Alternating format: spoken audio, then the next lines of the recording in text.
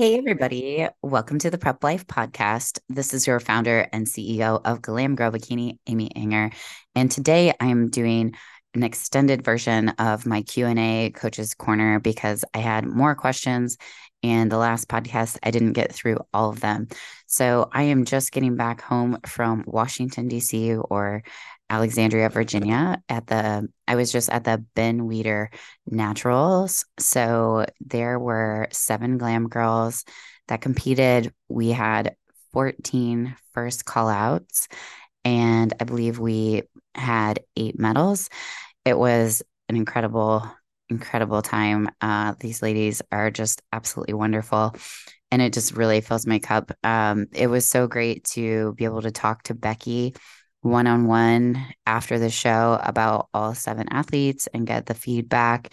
Some of the buzzwords that I was hearing were better core control and just working on ab vacuums in general. So that's definitely something that we kind of took back that we definitely do that at Glam Girl, but that's something that we're gonna really focus on doing daily or just me like reinforcing it in the programming and kind of getting better with that while we're on stage for longer periods of time. So just really progressively overloading that amount of time that an athlete can really hold the core in that TVA, the transverse abdominis, while they're on stage. Other things to note this year, there were way more people, first of all, than last year, but they dwindled the open categories down from it was A through H and they put it A through F. So there were, last year there were some classes that didn't have like a second call out and things like that for the majority. They were small enough for that, but this year almost every class had a second call out and it was pretty big. So, one other thing to note too is they changed the ruling on, first of all, eligibility. So previously, the year before, it was you had to have a drug tested event in your state and have competed in that to be eligible to compete at the Ben Weider. Or if you don't have one in your state, then you're eligible no matter what. You didn't have to have like a previous competition. Like, for example, last year we had someone representing Italy and they were living in the United States. So it was definitely a worldwide thing, especially the pros. I mean, I met somebody that was all the way from Singapore. She had a 23-hour flight to get there. And I met another person from Japan. So it's definitely an international show, especially on the pro side of things. And with the amateurs, they did just require that you participate in an NPC event in 2022 or 2023. And then another thing that changed is they used to do the overall, they took the overall 50, they took the overall 40, overall 35, and then did a complete overall of the three Masters overall winners to award the one pro card. But something to really note there is that in bikini, only Masters 35 got awarded a pro card. So there was just Class A and Class B, and they were huge classes. The Masters classes, like everything in the sport, I feel like the Masters classes are growing every year exponentially. And so, yeah, one pro card was awarded to the 35 plus, and then one was awarded to the overall open bikini. They did have novice there at that show. So it had like the vibe kind of a regional show, but definitely pro qualifier status when it came to the bodies that showed up. So I was super pleased for so many of the glam girls to be in the call outs and to get so many medals and place so many top five spots. It was pretty incredible. So my cup is definitely full after that weekend. And I wanted to jump right into one of the questions that I was asked. And this one comes from our listener, Christy Hutter. And her question was, is being on birth control during training, prep, competing a bad thing? I've heard lots of talk about girls losing their cycle when prepping, but what if you don't have one being due to being on birth control? I prefer to have an IUD. because I don't get periods and I'm a fan. However, if the hormones and birth control would potentially hinder progress or performance in the gym, it's something I would potentially do without. So thank you, first of all, Christy, for the question. And with birth control, I have competed when I've been on birth control. It's more important to not have a baby. Um, if you have goals to compete, if that's, what you need to be doing, I think it's 100% the woman's choice, like what they want. I do think that, if you read Dr. Jolene Brighton's book, Beyond the Pill, you'll learn a little bit about like post cycle, or I'm sorry, post pill syndrome, which is a basically like a rebound effect where you have a really hard time losing body fat, your metabolism slightly changes. The pill does deplete certain vitamins and minerals from your body. And so while the hormones are kind of like relearning how to adjust back to like what their normal levels would be, because it does suppress the progesterone. So it does make a woman pretty much all the time estrogen dominant. All of the hormones are basically lower. So you don't really. So my suggestion is like when I suggest blood work for a female, I'll tell them to draw it like from their first day of bleeding to their 21st day, um, to kind of measure what their hormones are on day 21, around that time that they would likely be ovulating, because that would be when progesterone would be at its highest and you'd be able to capture that reading. In this case, obviously progesterone helps us get pregnant and it multiplies once you get pregnant. So the pill basically will suppress that. There are different forms of birth control. You know, if it's non-hormonal, if it's hormonal, there's, I mean, literally, I would just suggest reading that book, Beyond the Pill. You will learn so much about the different types, kind of what they do, where they create deficiencies and things like that. I know for me, like my liver, because I was on oral birth control for so long, one of the phases of my liver, it's not as optimal functioning if I don't take like a liver detox regularly and things like that. So long term, I mean, it's great. I mean, in terms of like preventing having babies and things like that. But we know if you are estrogen dominant, which is what some birth control forms can do, then you know that it's harder to basically lose body fat, especially when we're estrogen dominant. We collect a little bit more fat in our legs and our hips and the back of our triceps. Sometimes it can make us insulin resistant. Um, in that case, you're not going to be able to metabolize and utilize carbs as easily. You'll have a hard time regulating blood sugar.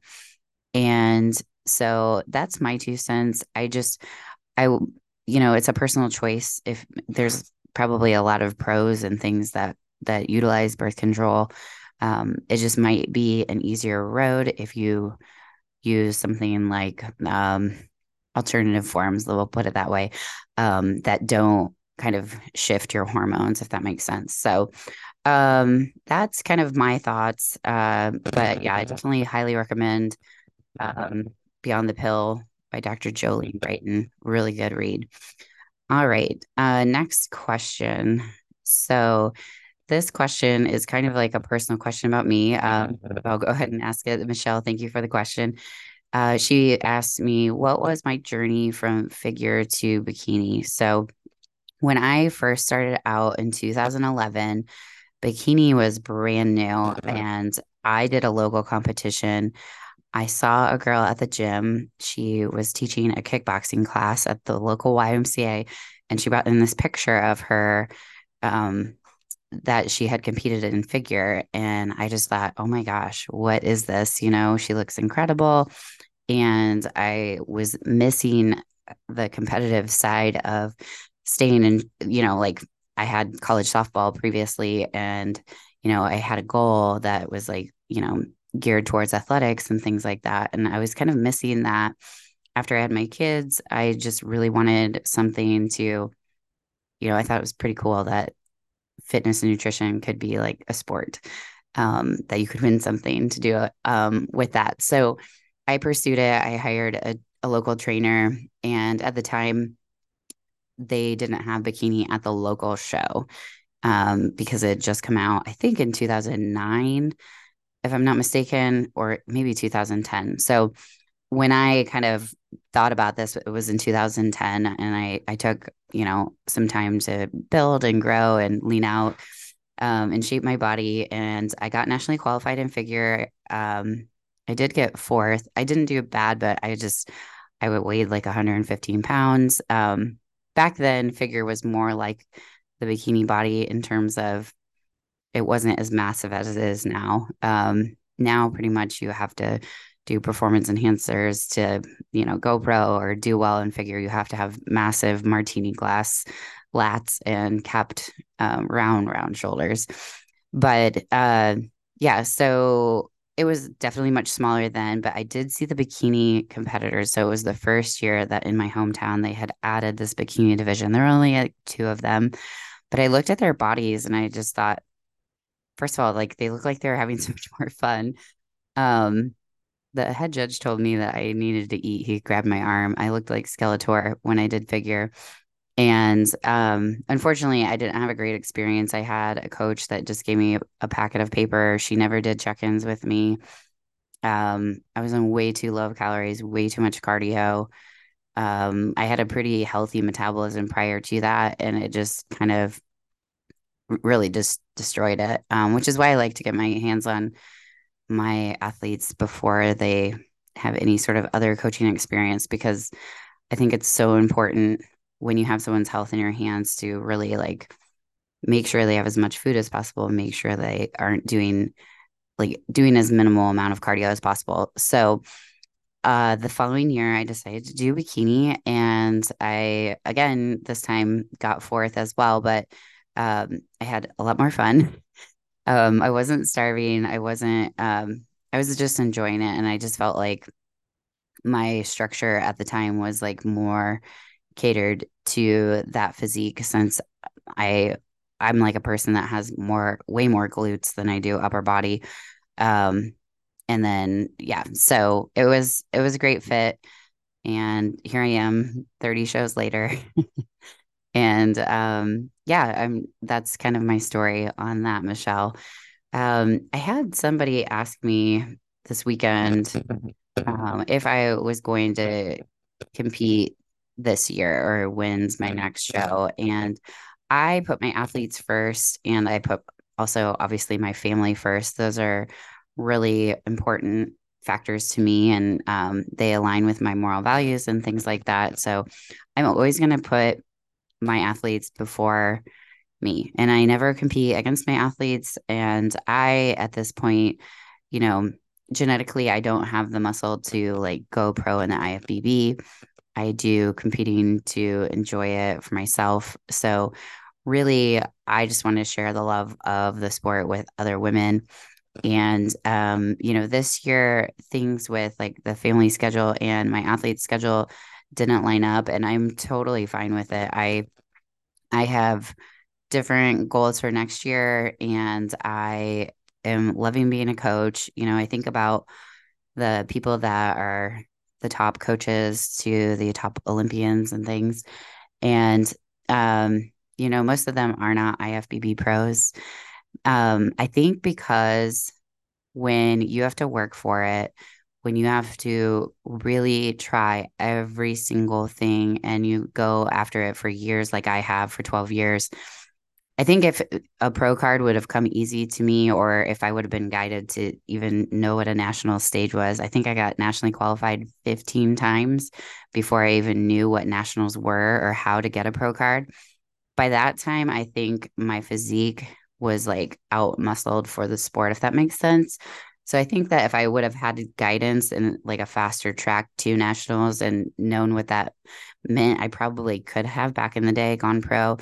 But at this point, I'm really glad that, you know, I guess that I had like some bad experiences to learn from so that I could try to make things way better for my athletes. And, you know, through each experience, you learn something, and it's a gift in terms of, um, you know, just learning ways to do things better, in my opinion. And so I've been able to experiment on myself and try different methods and things. And it just really over time has given me the opportunity to really just work with thousands of women over the last 10 years. And, you know, it's cool. And somebody was also asking me, like, you know, do you coach men? And um, I used to. So I used to when I was first starting, when Men's Physique first came out, it was its first year. That's when it was just like a guy off the beach in board shorts. They didn't have to have a lot of muscle. And so I got a lot of, you know, top spot Men's Physique competitors placing, you know, top three, top five. And that happened for just like a couple years, and then it just started to grow and grow. So then I like started to put men into drug tested events, but there just weren't really many back then in terms of drug tested events. Now there's a lot more opportunities. There wasn't even like a Ben Weider, you know, where you could get a pro card as a drug tested athlete. So I think with men, it's a little bit more tricky in terms of typically they have to have like a lot more gear. The two people I've turned pro, you know, they were natural athletes. And I think in certain divisions for the women, it's very realistic. And, you know, some people do need a little bit of enhancement, and that's okay. And sometimes that's what it takes to go pro as well. But I guess what I'm getting at is I like to specialize in one population because I feel like the more you focus on the same thing and the more you study, the more hours you spend. First of all, the female body is way different than the male body. And I think the more women I've trained over the years and over time, you know, and I've trained like bikini, wellness, figure, and fitness. And those are the categories I'll touch.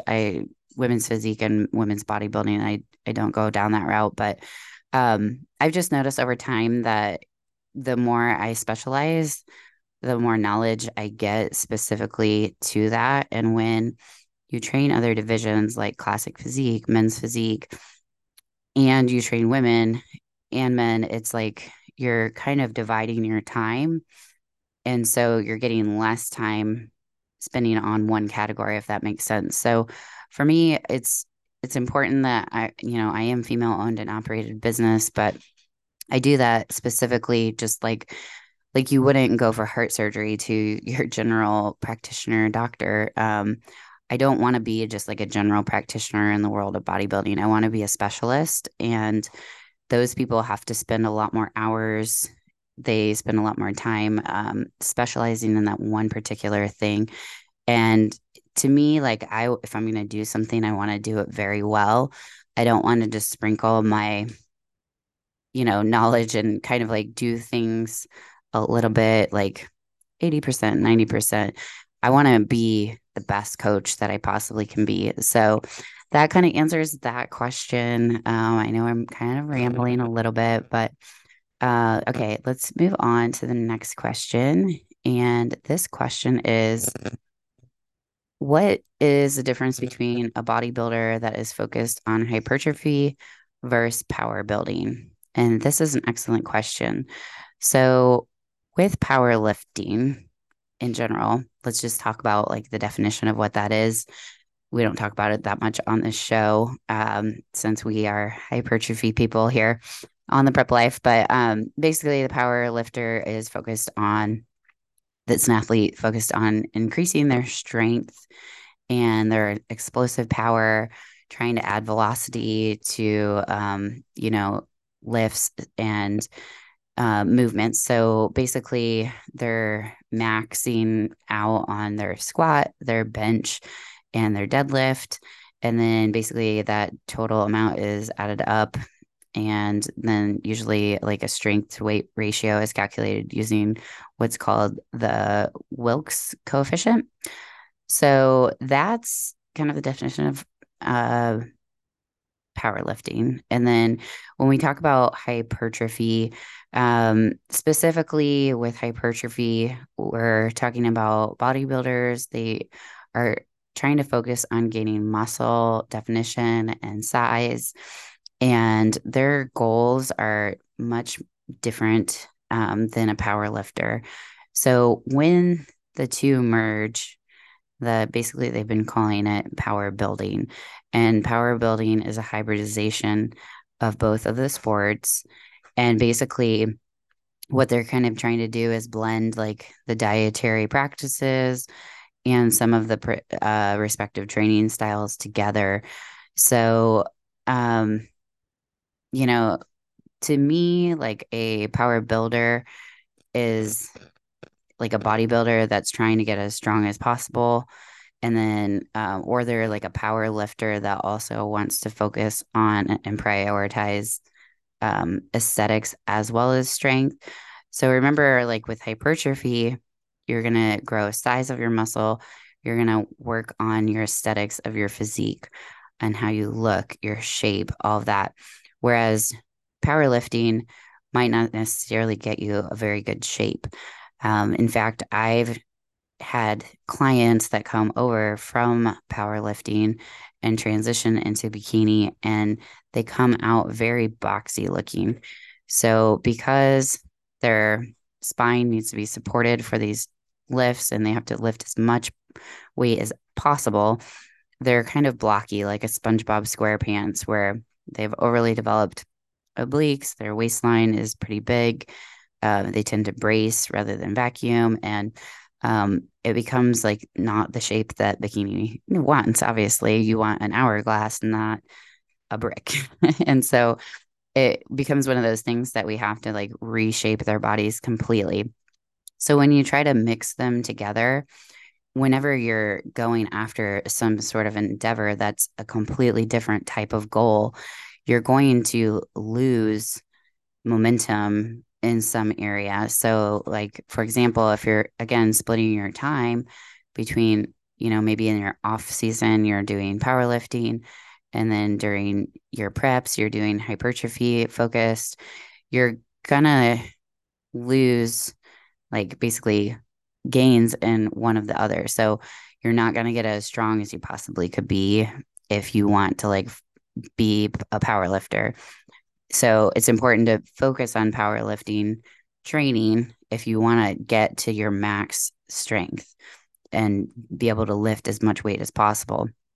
The goals aren't congruent. And so when you also, are trying to go for aesthetics and trying to be a bodybuilder, but you're also trying to powerlift, you're not going to get the aesthetics that you want. You're not going to get the full benefit of hypertrophy, and your shape is going to suffer.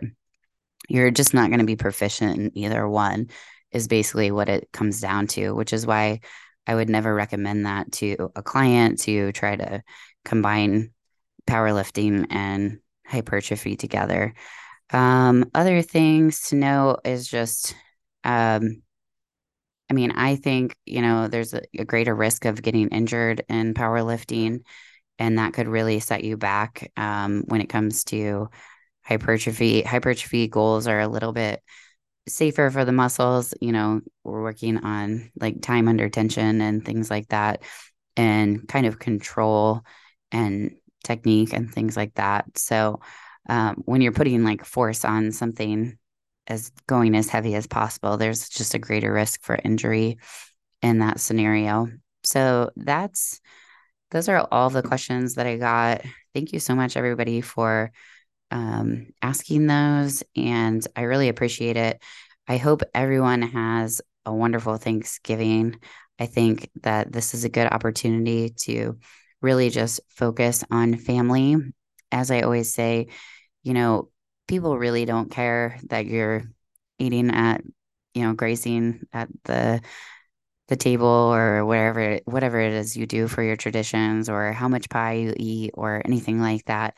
They care about the time they get to spend with you. So focus on people, maybe, incorporate some family walks outside, get out in nature if it's nice enough weather, or do like a fun activity together around the holidays. Maybe it's bowling that you like to do or whatever it may be. But I think that it's important that, when we talk about food, not to over stress about it either. So, if you get a weekly refeed, incorporate your Thanksgiving there, or maybe talk to your coach about doing an intuitive day where you just focus on like a protein goal or a calorie goal, just so that you're not stressed in that situation. But drink lots of water, always have some sort of drink in your hand while you're dabbling in the festivities. And I always like to keep myself busy with a puzzle, or I'll help out like with dishes, or I just do some things in the kitchen that kind of keep my hands busy. But I always like to visit with people too. So it's super important to break bread and enjoy that time. So I hope all of you have a wonderful Thanksgiving and that you have safe travels. And we will see you on the next one. If you would like to tag us on your story that you listened today, please let us know what you thought of it. You can find us on Instagram at Prep Life Podcast or at Glam Girl Bikini. And if you would like to apply for your unicorn prep, you can go to glamgirlbikini.com and hit the Get Started button, and we can set up a phone consultation from there. If you feel it in your heart, please leave us a rating and review. It just really helps other people that are interested in the same topics find us. And if you are watching on YouTube, please leave a comment below on what your plans are for Thanksgiving and how you are going to live out the prep life doing so. This is your founder and CEO of Glam Girl Bikini, Amy Enger, signing off. Thanks for listening, guys.